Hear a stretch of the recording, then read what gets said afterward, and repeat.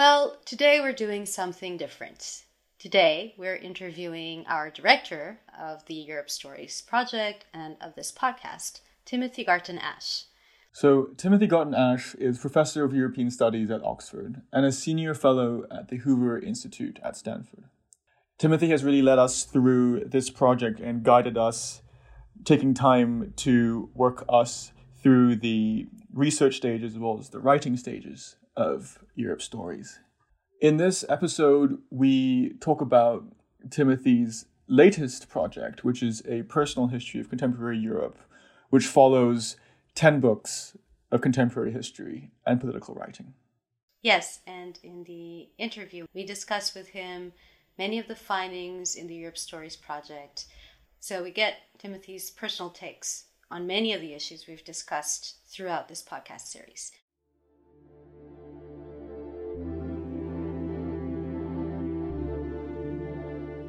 Hello, I'm Timothy Garton Ash. Welcome to the Europe Stories podcast. What do young Europeans want the European Union to do and to be?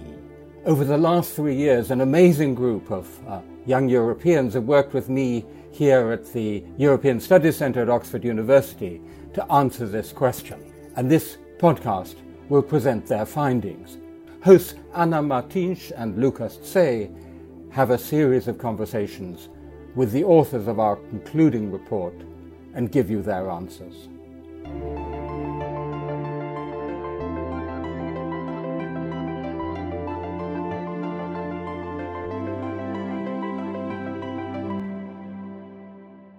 Okay, so what was the inspiration for this project? Why ask what stories does Europe tell? So the inspiration for this project was a sense that Europe has lost the plot, that it's stumbling from crisis to crisis for pretty much the last decade, and we needed to find out some better sense of where Europe is going. And then gradually we narrowed it down from this very vague question about the new narrative for Europe to the question, what stories does Europe tell? What stories are Europeans actually telling themselves about the real Europe we have? And then, as you know, to this even more precise question, what stories young Europeans are telling, and then even more precisely to the question, what young Europeans want the European Union to be and to do by, say, 2030. And I have to say, I'm absolutely thrilled by the result. You have been the most amazing team of young Europeans. I mean, I always knew we had great students at Oxford, but you've been a fantastic group of students, and it's been really a very exciting journey. If I could add on a little bit to Anna's question, was there something dissatisfying or lacking in existing ways of telling Europe stories that this project is trying to address or respond to? Well, first of all, a vacuum is normally unsatisfying, and there was something of a vacuum there. I mean, with the possible exception of Emmanuel Macron, it's hard to point to a European leader who's really putting a story out there in the way that earlier European leaders did. The only other thing there was, of course, was this great attempt by the European Commission under José Manuel Barroso to find what was called a new European narrative. But as you both know, we very rapidly concluded that that was precisely the wrong way to go about it. From Brussels out, from the top down, de haut en bas, trying to prescribe what should be the new European narrative, rather than starting democratically by finding out what Europeans actually want. So you were a historical first-hand witness to the events of 1989, which were considered a formative experience, or a formative moment, actually, for older Europeans, and by this we mean Europeans born before 1972. So the fall of the Berlin Wall, the end of the Cold War, this was either a formative or a best moment in the opinion of these Europeans. As opposed to younger Europeans, namely those born after 1989, some of which did identify that as a very important moment, but the majority of these young Europeans identify as a formative moment actually an experience and not a historical moment. I wonder, as a historian and as a first-hand witness to that pivotal moment in European history, do you see a continuity between a formative moment that is about the fall of a wall, the ultimate border, if you will, and freedom of movement being so formative, or at least a condition for the formative experiences of a whole new generation of Europeans? Is there a continuity here, or is this just different expressions of the fundamental modern value that is liberty? Well, in a way, of course, the fall of the Berlin Wall is the ultimate expression of the desire for freedom of movement as an aspect of a larger freedom. I think that's important to say. So there's obviously a continuity there, but it is really interesting because, as you said already in this podcast, we started out with this idea from the attributed Napoleon quote that we had to find the formative moments. And for most people of my generation and older, we found some. I mean, actually, my own formative moment was the birth of the Solidarność movement in Poland in the Lenin shipyard in Gdańsk in 1980. So it was a whole decade of the liberation of Central and Eastern Europe, which was both formative and best moments. But it's really interesting that in your generation and Europeans slightly younger even, there isn't the same specific historical moment. It's almost as if you've had a really fortunate time out from a European history of moments, good, bad, and ugly. But of course, the substance of what you've been talking about, the experience, freedom of movement as the core of a larger sense of freedom, is exactly what my generation were working towards. The great phrase we use, coming from a rather unexpected phrase maker, namely George H.W. Bush, not a natural poet. In fact, he himself said he distrusted the vision thing, but he actually produced the best phrase for the goal of our generation, which was a Europe whole and free. And we've got closer to it than ever before in European history, precisely in the last 30 years. I would love to dig a bit deeper into this question of free movement.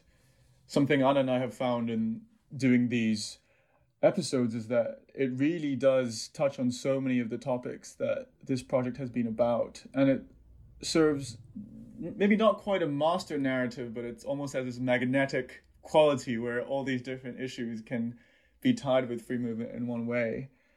And one of the attempts in this final chapter is to think both about the synergies and the trade-offs. And it can be actually a bit difficult, I think, to think about the trade-offs of free movement because it's such an important and in many ways a very positive experience for many Europeans, in particular young Europeans. But I wonder about two things. One is, what might the specific trade-offs be of free movement becoming more and more ordinary as an experience? And then also, secondly, and more broadly, why is it so important to think about trade-offs as we wrap up this report, this podcast series, and this project? Well, Anna is, of course, a student of political theory and has read Isaiah Berlin. And Isaiah Berlin famously said, there are lots of values out there and lots of good things, but you can't have them all at once. You can't have perfect freedom and perfect equality and perfect justice. You have to plumb, to prioritize, to balance. And that's, of course, true in this case, too. So self-evidently, it gets interesting and difficult when you start making those trade-offs. Now, in the case of freedom of movement, I would say a couple of things. First of all, as we discovered in our really interesting Europe-wide polling, not all Europeans love freedom of movement. If you remember, the figure from France was a very large number, nearly 50%, actually didn't think freedom of movement was a good thing for their country. Freedom of movement arguably gave us Brexit. The combination of immigration from outside and immigration from inside the EU was one of the principal reasons for the Brexit vote. So the problem here is that we have, roughly speaking, 50-50 societies. 50% ballpark, love freedom of movement, 50% ballpark, hesitant or skeptical or hostile to it. So one of the big problems, I think, to come out of the report is what do we offer the other 50%? So one of your recommendations that I like very much is it shouldn't just be about Erasmus, which is about us. It's about people who go to university. There should be versions of Erasmus at all sorts of different, for all different parts of society. The other huge trade-off, which for me is one of the big takeaways from this whole exercise, is between freedom of movement inside the EU and the lack of freedom of movement for people outside. Anna, you were there, I think, at our meeting in Berlin. It was an amazing moment. We had students there from China and India, and all the Europeans were talking away about freedom of movement. And first our Indian friend and then our Chinese friend piped up and said, hey, you try getting into the EU as someone from India or China. And I think that's going to be a huge issue for Europe going forward. What are we going to do at our own frontier and beyond? Yes, I remember that moment quite well, indeed. And the whole visit to Berlin, which was very impressive.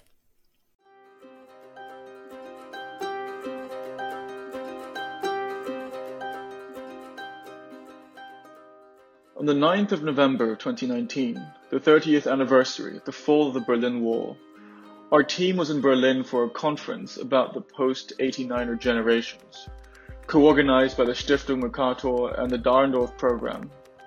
We interviewed Hartmut Meyer, professor of politics at Oxford, for our project. Hear his thoughts on the lasting impact of this moment. The moment the wall came down, we had idealized narrative, both in the West as well as in Europe. And we thought we could just continue with this narrative and not understanding that alternative narratives, alternative perceptions, some illusions about what the West alone, what Europe alone could do, certainly came up very, very soon. And from then onwards, from this idealized version of Europe as the project of milk and honey and individual freedom and justice for everyone, and the West, globalization, individual standards, human rights, environmentalism spreading all over without really expecting the type of resistance and contestation that we see now, I think was the mood of the 1990s, but it shifted quite quickly. And I think we are now in the struggle of preserving what we feel excited about in Europe in a world which is rapidly changing and which provides a lot of avenues of contestation.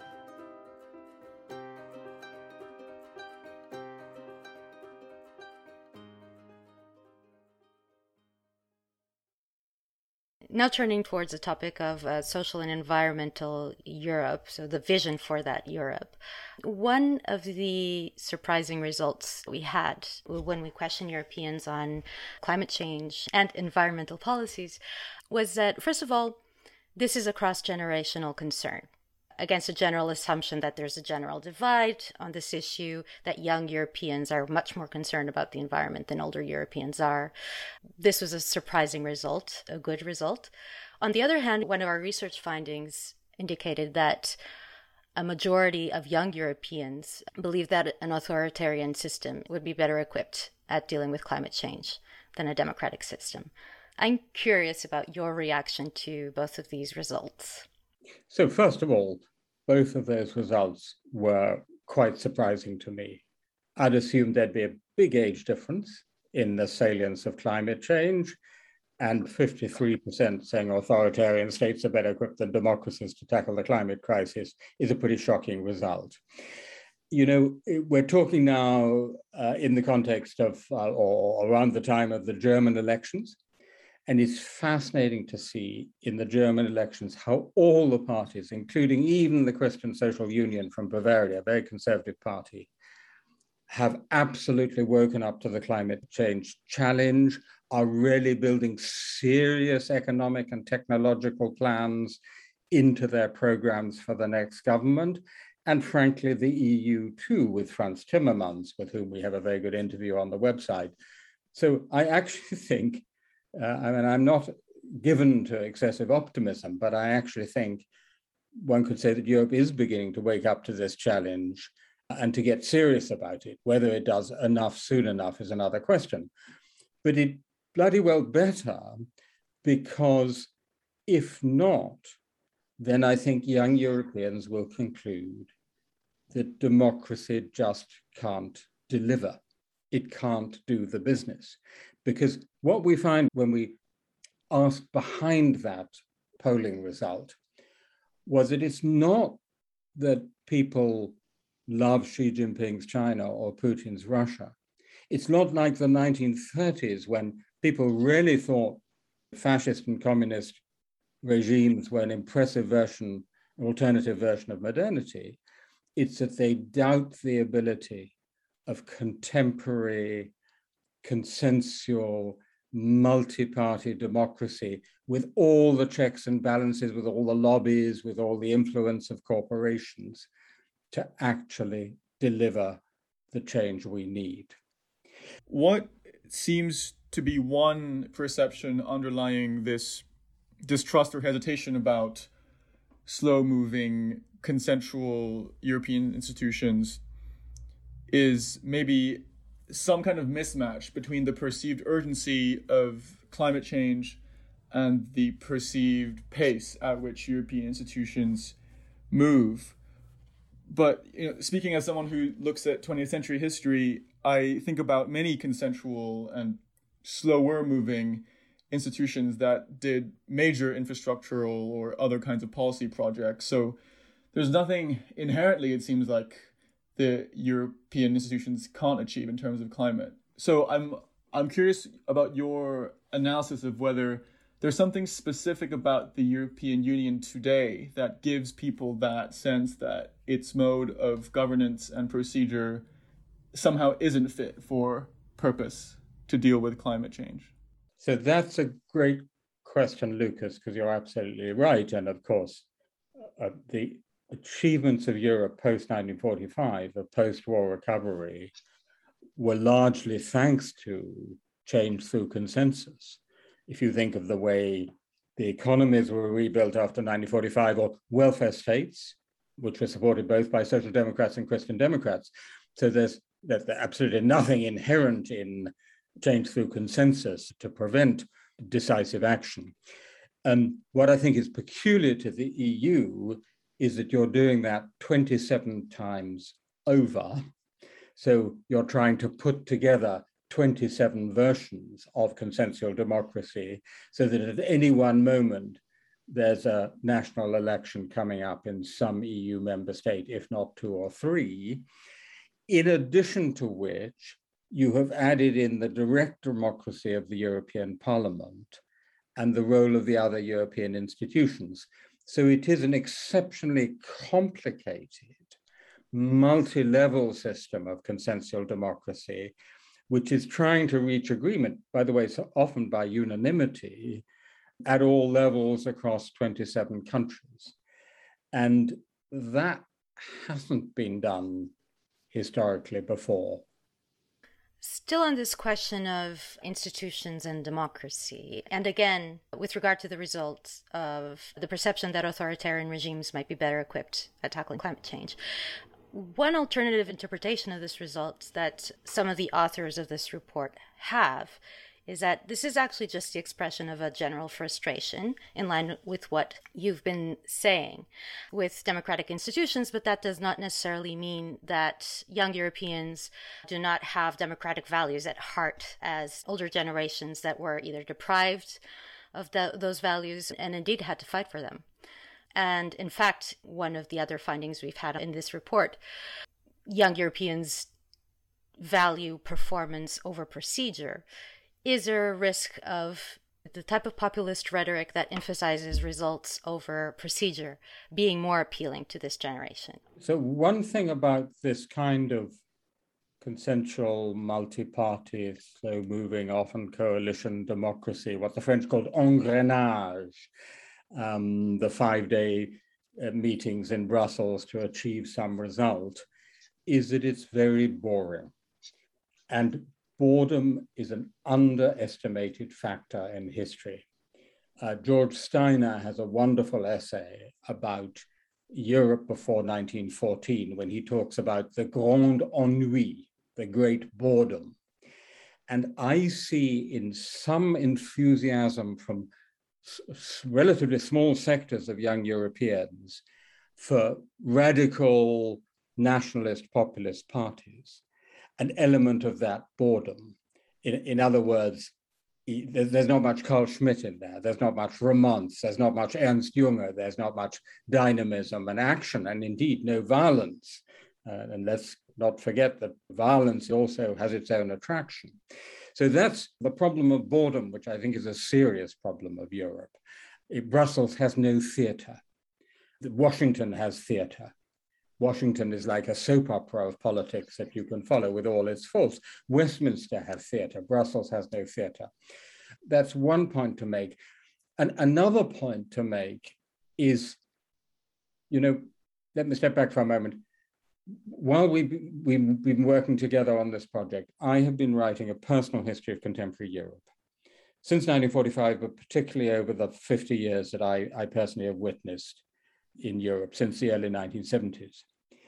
And one thing I found missing in, if I can put it this way, all your thinking about this was a sense of the historic fragility of what has been achieved in Europe. I mean, I spent many weeks in former Yugoslavia during the 4 wars of former Yugoslavia. I've spent time in Ukraine, which is still at war at the moment. You see just how quickly Europe can go all the way back to the barbarism of the first half of the 20th century. On a smaller scale, in Brexit, you see how things we thought almost irreversible can so quickly be reversed. In the COVID pandemic, frontiers go up again between European countries.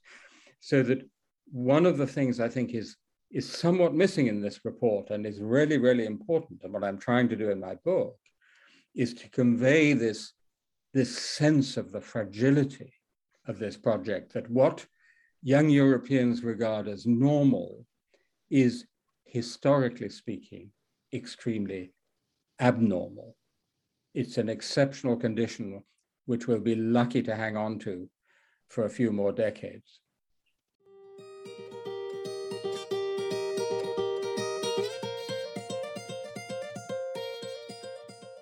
Bruno Vieira Amaral is a Portuguese novelist who often writes from the perspective of disadvantaged communities. We interviewed him for the Europe Stories project. Listen to him speak of Europe as a delicate ideal.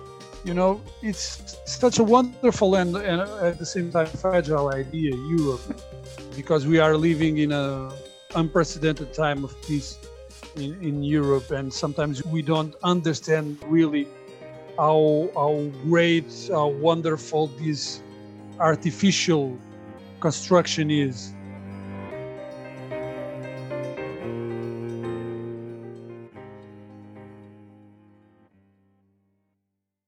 This reminds me, when I was studying Habermas, and all of us had this reaction, it's so dry, it's almost impossible to read, very boring. And our professor told us that the reason why Habermas wrote that way, at least his political theory, perhaps not so much his journalistic or opinion articles, was that he did not want any trace of anything resembling rhetoric, narrative, because of what Germany went through with Nazi Germany, how that came about. And I wonder if there's a similar trauma at the core of the EU we have today. So is it devoid of that narrative theater, as you say, because of its past with nationalism? Is it also, on the one hand, the effect of nationalist rhetoric and thinking, on the other hand, also the fear that a sense of threat might be reignited if the EU is perceived to be intending to act as a state or as a nation? Therefore, it became this very technocratic organization that tries to stay clear of those elements that are typical of nations. The historical element, the mythical element. So I think, Anna, there are a couple of things in there which one might want to disentangle. The Habermas point is a very interesting one, although I would like to think one can be serious and sober and still lucid and readable. And actually, I think Habermas can be quite readable, and sometimes German compound nouns are very powerful things analytically. But certainly, particularly in the German context, one wanted to avoid the sort of Ernst Junger extremes of rhetoric. That's absolutely right. I don't think that means you need to be boring. After all, there was a Willy Brandt, who was a tremendously exciting post-war German leader, actually exemplifying the best qualities of a democratic Germany. As for the EU itself, the basic point is this. For everything we have tried to add on and in to turn it into a full, multifaceted European Union and political community, at heart, it's still a European economic community, what it started at doing. And at the heart of that heart is a regulatory union. That's the main concrete thing the EU does. Regulation, trade negotiations, all that stuff. And that stuff is bureaucratic and is technocratic. There's no way around it. We've seen this in the Brexit negotiations. The question is, where is there European leadership with the strategic vision and the power to inspire, to move, to motivate? We don't find it on the whole in Brussels. We find it in individual national capitals. The closest we've come to it in recent years, I would say, is Emmanuel Macron. Some of this discussion makes me wonder how these themes of fragility and boredom would look like if we blew up the map and zoomed out a little bit, and kind of link this discussion with the third theme in the final chapter, which is Europe in a changing world. And whether it's in this report or reading the news in the past few months, we hear a lot of discussion about strategic autonomy. Of course, underlying that is a perception and a frequent accusation that at the European level as well as at the national level, there has been a lack of coherent foreign policy and also a lack of a narrative about Europe's place in the world. And I wonder how seeing Europe in a changing world might give us a different perspective on these questions of fragility and also of boredom. Of course, theater in the sense of Europe as a stage, but it is also an actor. And in particular, whether having that narrative about Europe in a changing world can give us at least some entry points into cherishing that fragility of that project, as well as resolving some of these cul-de-sacs that follow from boredom. So, in a way, what you're referring to is a very old dream. It's expressed in the French phrase, l'Europe puissance, or as Tony Blair put it, we want Europe to be not a superstate, but a superpower. And that informed an older generation of Europeans. France, Britain, Germany could not be world powers anymore on their own, but through Europe, they would again together become a world power. I think it informed Blair's approach. And in a world increasingly influenced, as you know so well, Lucas, by non-European powers, notably China, but also countries like Russia, we actually need that to defend our interests. So I vividly remember a supper in the kitchen of a woman called Mabel van Orange with a guy called Mark Leonard, where we said what we really need is a European Council on Foreign Relations. And this became something called the European Council on Foreign Relations, ECFR, which for nearly 15 years now has been working to try to create a more coherent and effective European foreign policy. And to be quite honest, we haven't got all that far because we've been rowing against the tide for all those years, against the, so to speak, centrifugal and disintegrative tendencies in Europe. So measured against the ambition, I don't think we've got very far. What we have achieved is what I would call a shared strategic culture.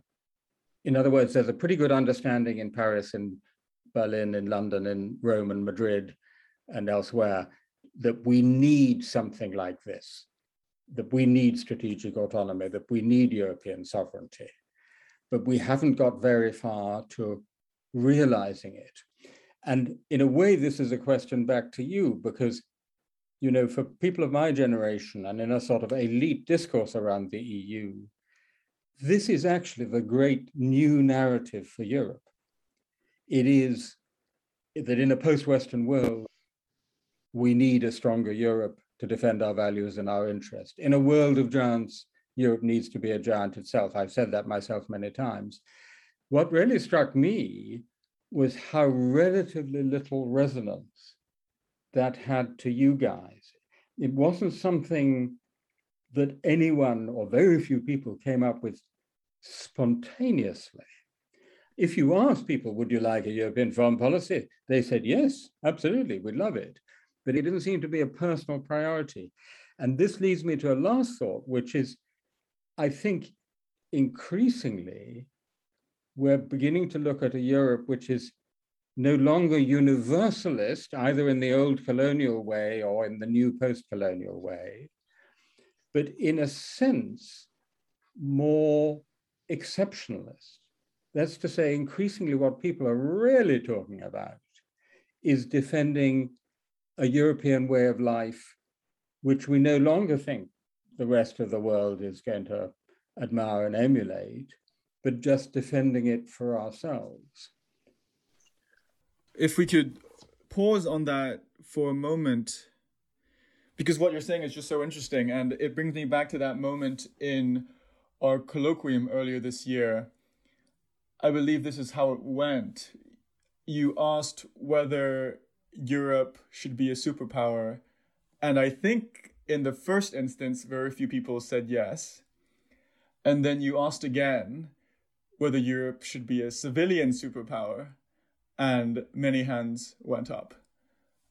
And I think that matches on quite well with what you're saying about these shifting views of what Europe's place in the world is. And I wonder, from observing the explicit and implicit expressions of younger Europeans, what that means.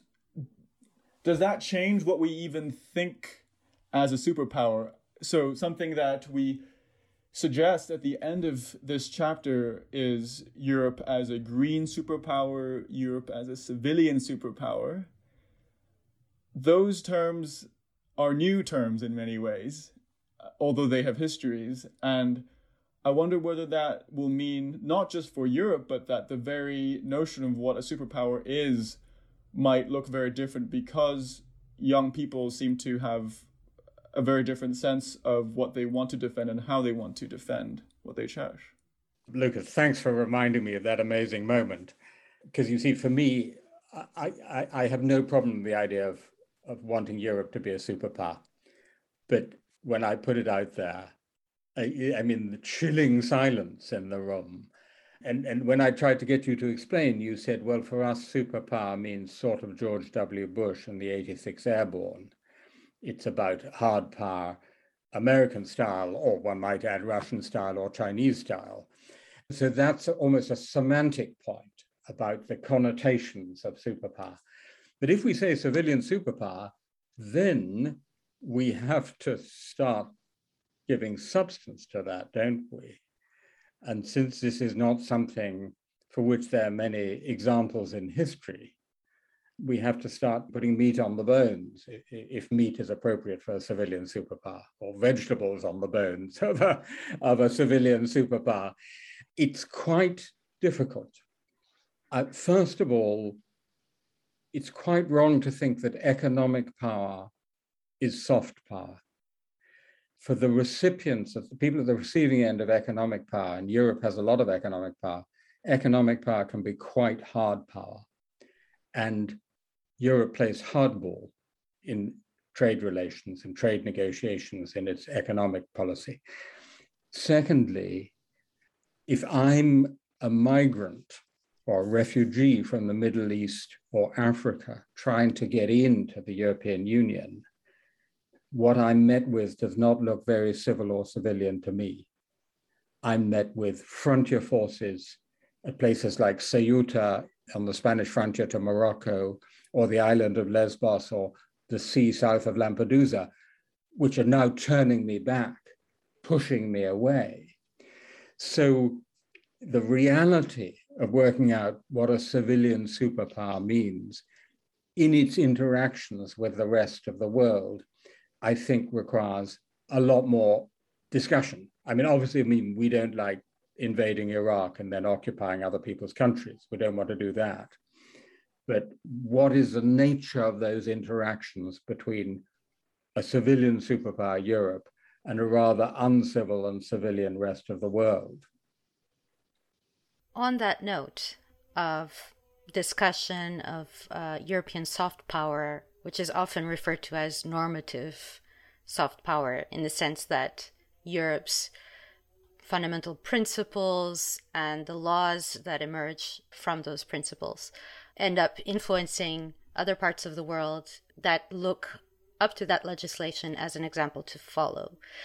We're all faced with the challenges of a dawning digital age.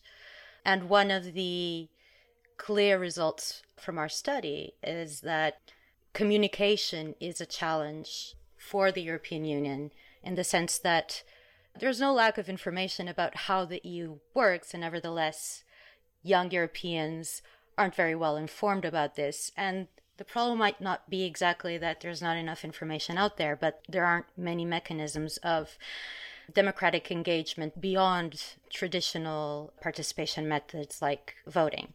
So how do you see Europe adjusting to the digital age, perhaps becoming, again, an example of liberal democracy that is aligned with the new forms of communication, especially the forms in which young Europeans have grown up used to communicating?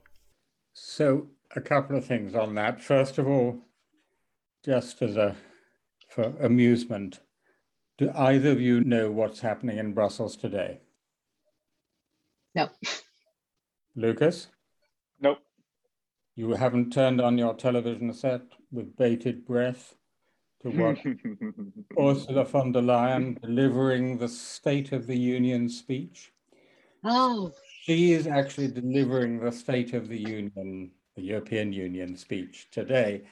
And as we found in our opinion polling, most Europeans don't just not care about it, they don't even know about it. I mean, we had a stunning result that most Europeans don't know who delivers the State of the European speech, even highly educated Europeans. So apropos communication problem. Point number two, on the digital thing, I mean, again, I would want to say, to be fair, I was just spent a few days in Brussels.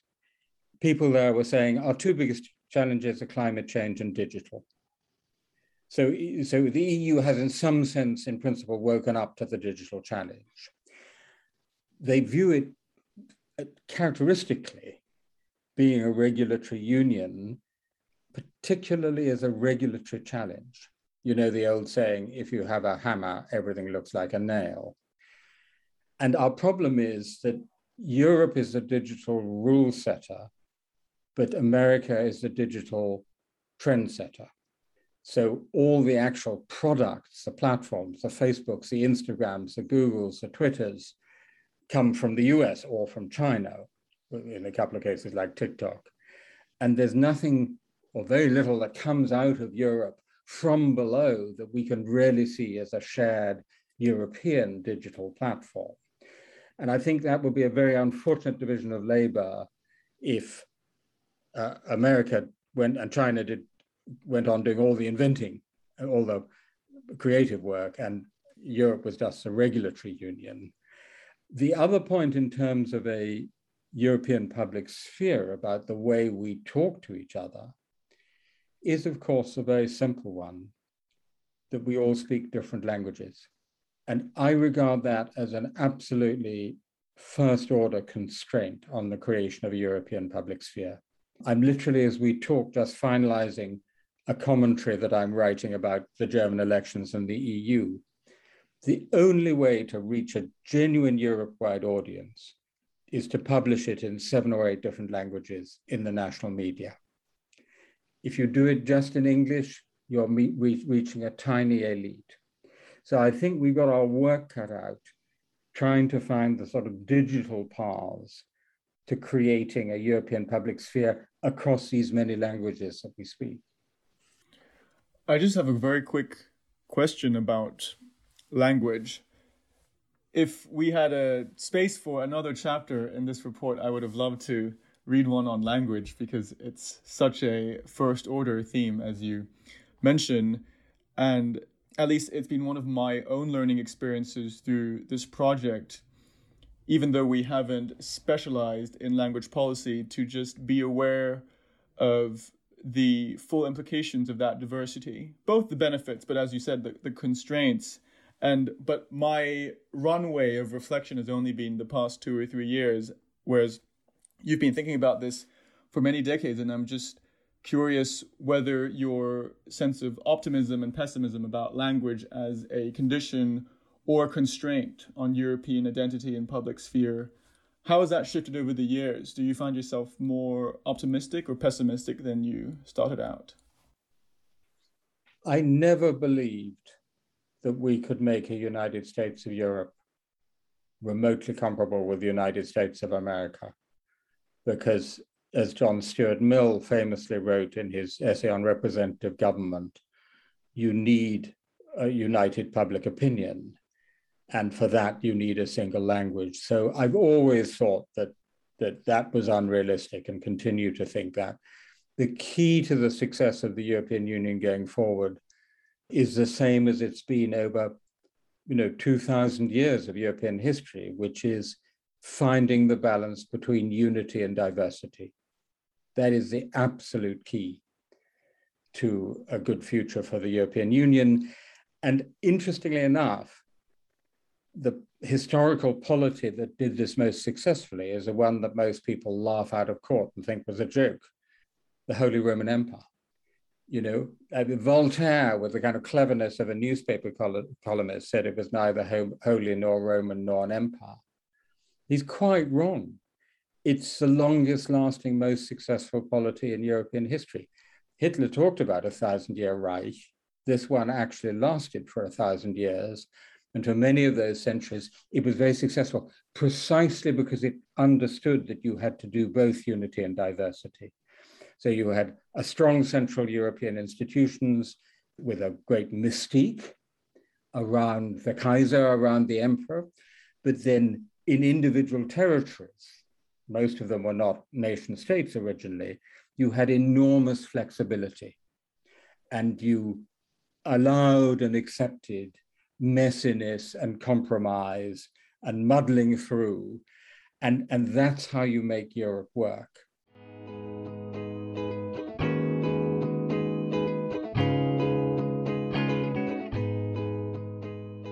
Our team asked Jan Zielonka, professor of European politics at Oxford, what he would like the EU to have achieved by 2030. Here is what he said. One of the things I would like to see most is to see Europe finally achieving something what Massimo Cacciari called archipelago of spaces, which is not Europe of states, but Europe of spaces, a network of difference, a mosaic of overlapping diversities. I always believe that there is more to Europe than just nation states and the EU as such.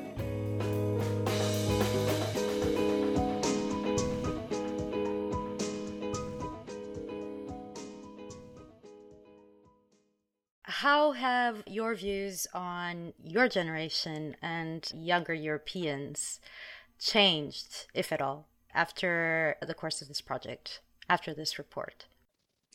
So I was born in 1955. I'm a boomer. I'm a post-68er. I already came of age just in the tail end of 1968. And my generation was incredibly lucky.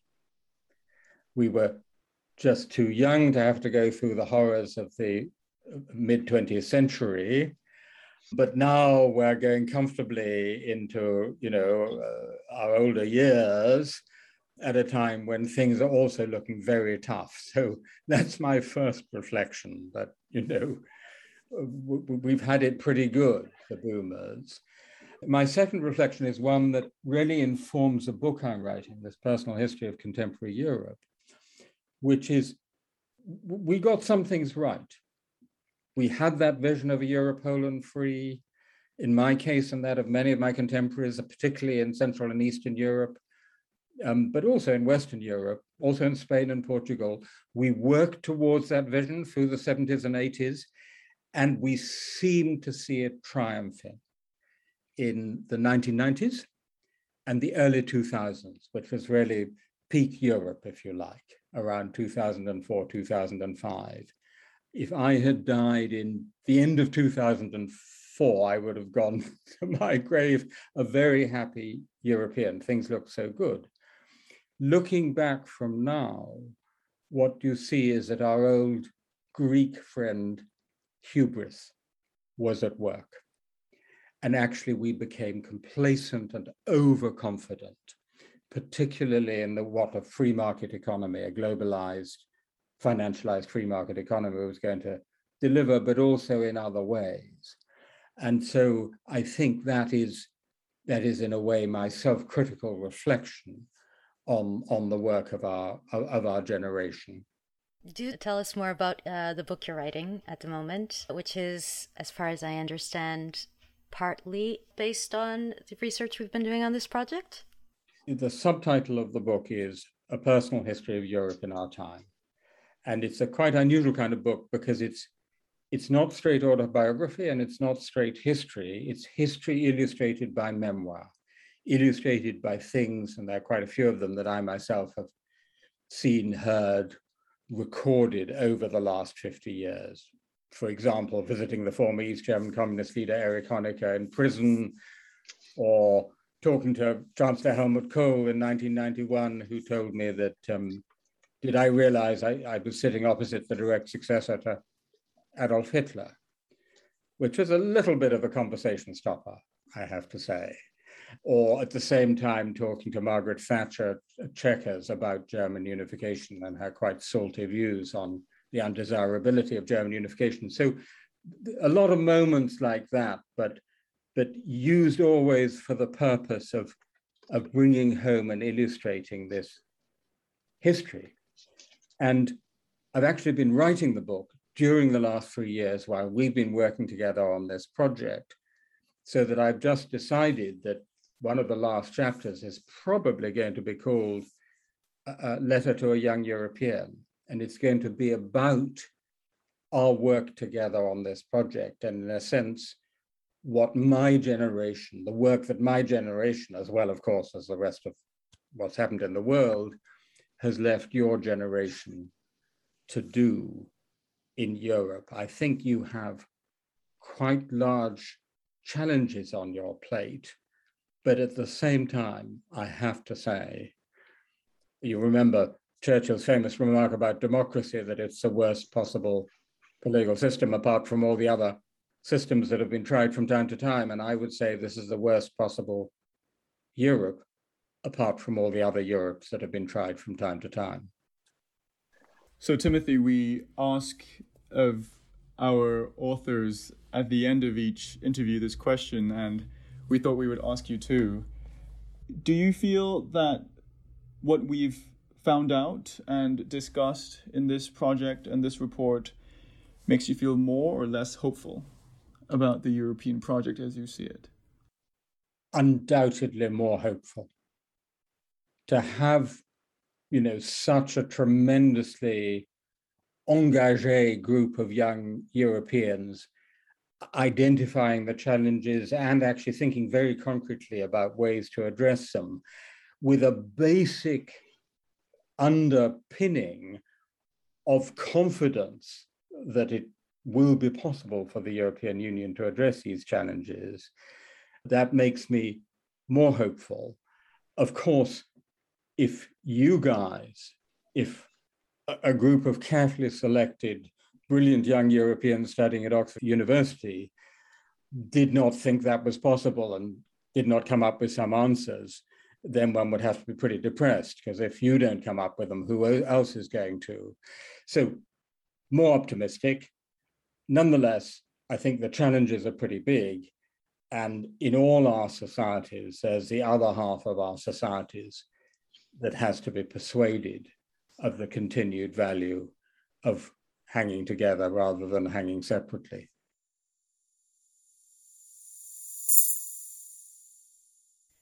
So that was our conversation with Timothy about our report, our project, his book, and now, fortunately and unfortunately, Lucas and I will be wrapping up this podcast series. It's been 7 episodes, 7 chapters, even though we've gone in depth into 6 of them.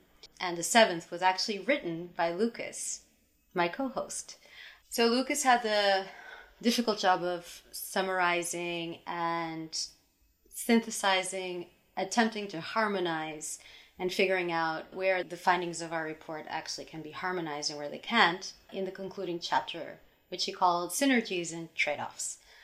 Lucas, we never really introduced you on this podcast, but you are a DPhil candidate at Oxford, at Alsos College, no less. And your thesis is focused on transnational networks that connected Republican China with global organizations. How did you come to write a chapter for a project on Europe stories? So I think it was very difficult not to think about Europe stories, having moved to Oxford during the middle of the Brexit negotiations. I think that certainly questions of European identity and British identity have loomed behind some of the more specific questions we've asked in this report, even if they haven't been front and center. And I think living here, these questions are of everyday import. And as you know, I spent most of my time growing up outside of Europe, first in Hong Kong and then some years in the US. So I do come at this, being an insider in some ways and an outsider in other ways. And certainly that's part of what I find interesting, and hopefully something that can also give me a different kind of perspective on some of these questions. Mm-hmm. Well, in your chapter, you do the other hard task of trying to organize the several recommendations that are made in each chapter into 3 clusters. I don't know how you managed to do that. And I will quickly read those out in their most summary form. So the European Union should deliver competently and promptly on promises, investigate and imagine the European project in line with young Europeans' voices, and develop more effective habits of communication. So I'd say this could be boiled down even further to basically 2 main concerns that reflect what we found about young Europeans. One is that young Europeans are more concerned with outcomes rather than procedures. And the other one is the need for better communication for democracy to work in the 21st century. And this has something to do with communicating or leveling up how institutions and citizens communicate, given the technological improvements that have existed in communications. So it can't just be one way. It has to be 2-way. There has to be more listening rather than just communicating and informing the public about how things work. Because oddly enough, there is a lot of information out there on how European Union institutions work, but somehow young Europeans are really ill-informed about how they work, what they're doing, despite the fact that they're generally pro-European Union.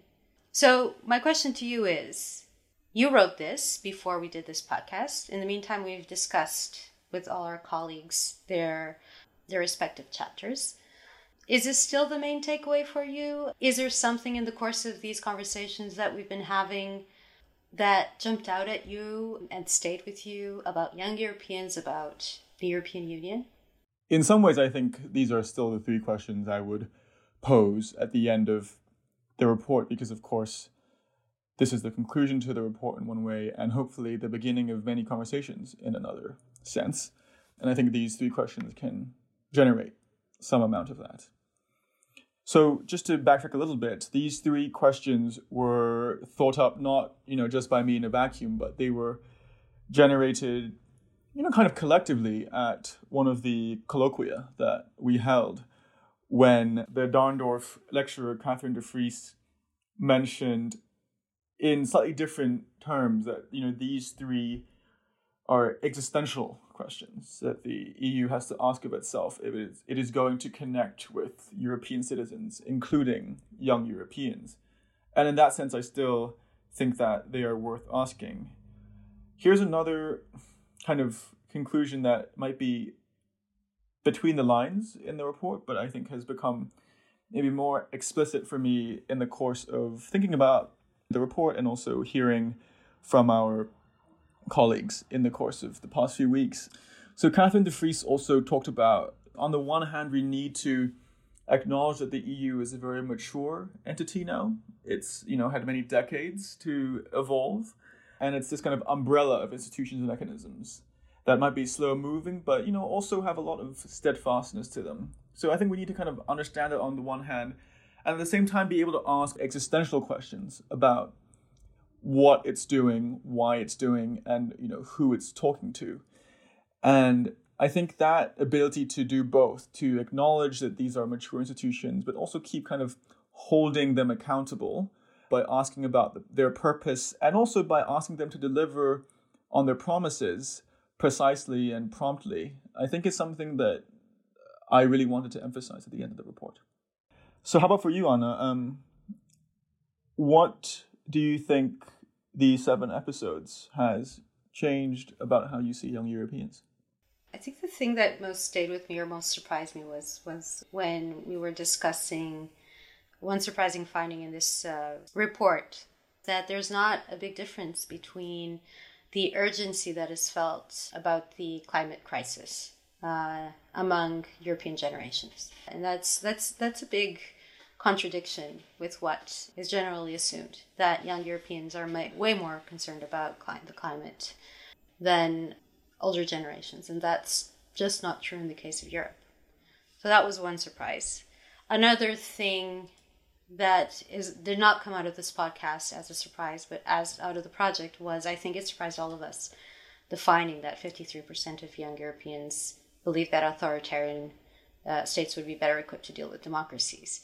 But then something that through the course of this podcast was possible was how we can interpret that finding in ways that cohere with other things we know about young Europeans, namely their appreciation for freedom and democratic values. So how do we reconcile that finding with this finding?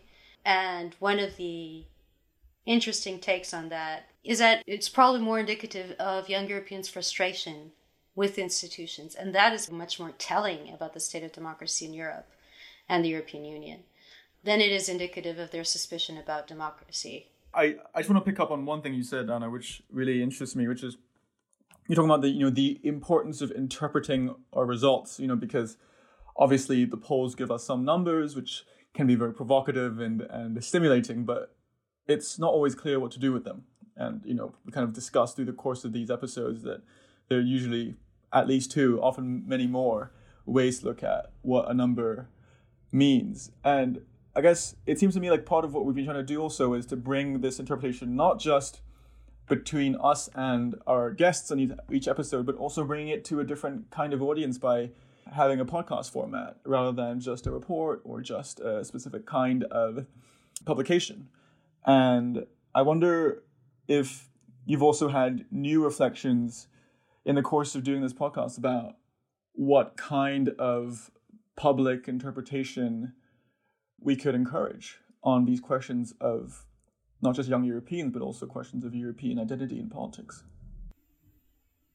Well, I can't help but think about the medium when you ask me that. I think everyone is very concerned, rightly so, with, the problems that might emerge from new communication technologies that might be affecting our democracies to a certain extent. And I say might because that's still not well studied. Everyone is talking about, the impact of Facebook and other social media platforms on elections and so on. And we can definitely see that there is some correlation there, but there's still a lot to learn about the actual connection here. It still has to be studied.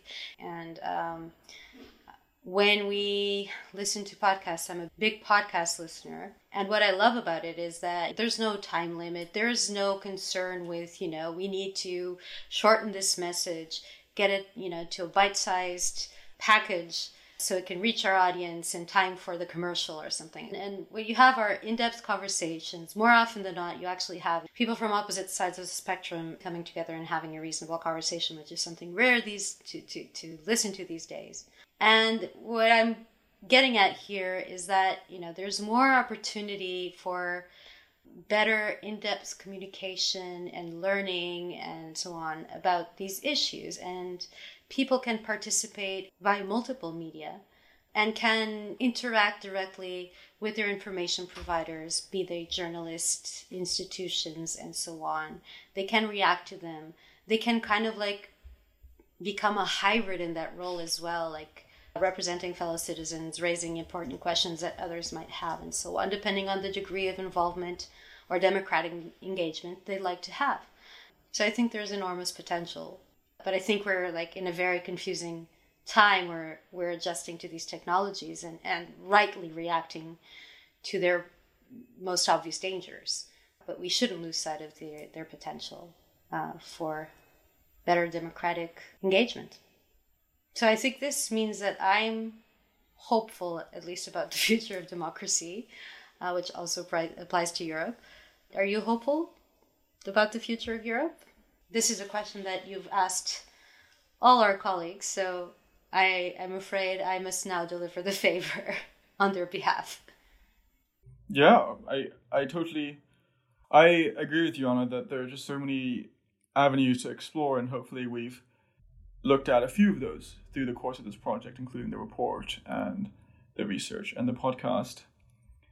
I think it's also another huge takeaway from this project is the importance to be realistic about what can be done and what can't be done and what the constraints are. So I think that's, it's part of having a realistic hope to kind of go back and forth between the aspirations and the constraints. And I think that that's also what we have to think about, in the future in terms of experimenting with these modes of public engagement and interpretation is how do we get people whose lives are so different, who speak different languages, different concerns, to come together and find the kind of space that they have in common. But in a sense that it's been really enjoyable, and I think, I've learned a few more things about young Europeans in this process. I remain hopeful.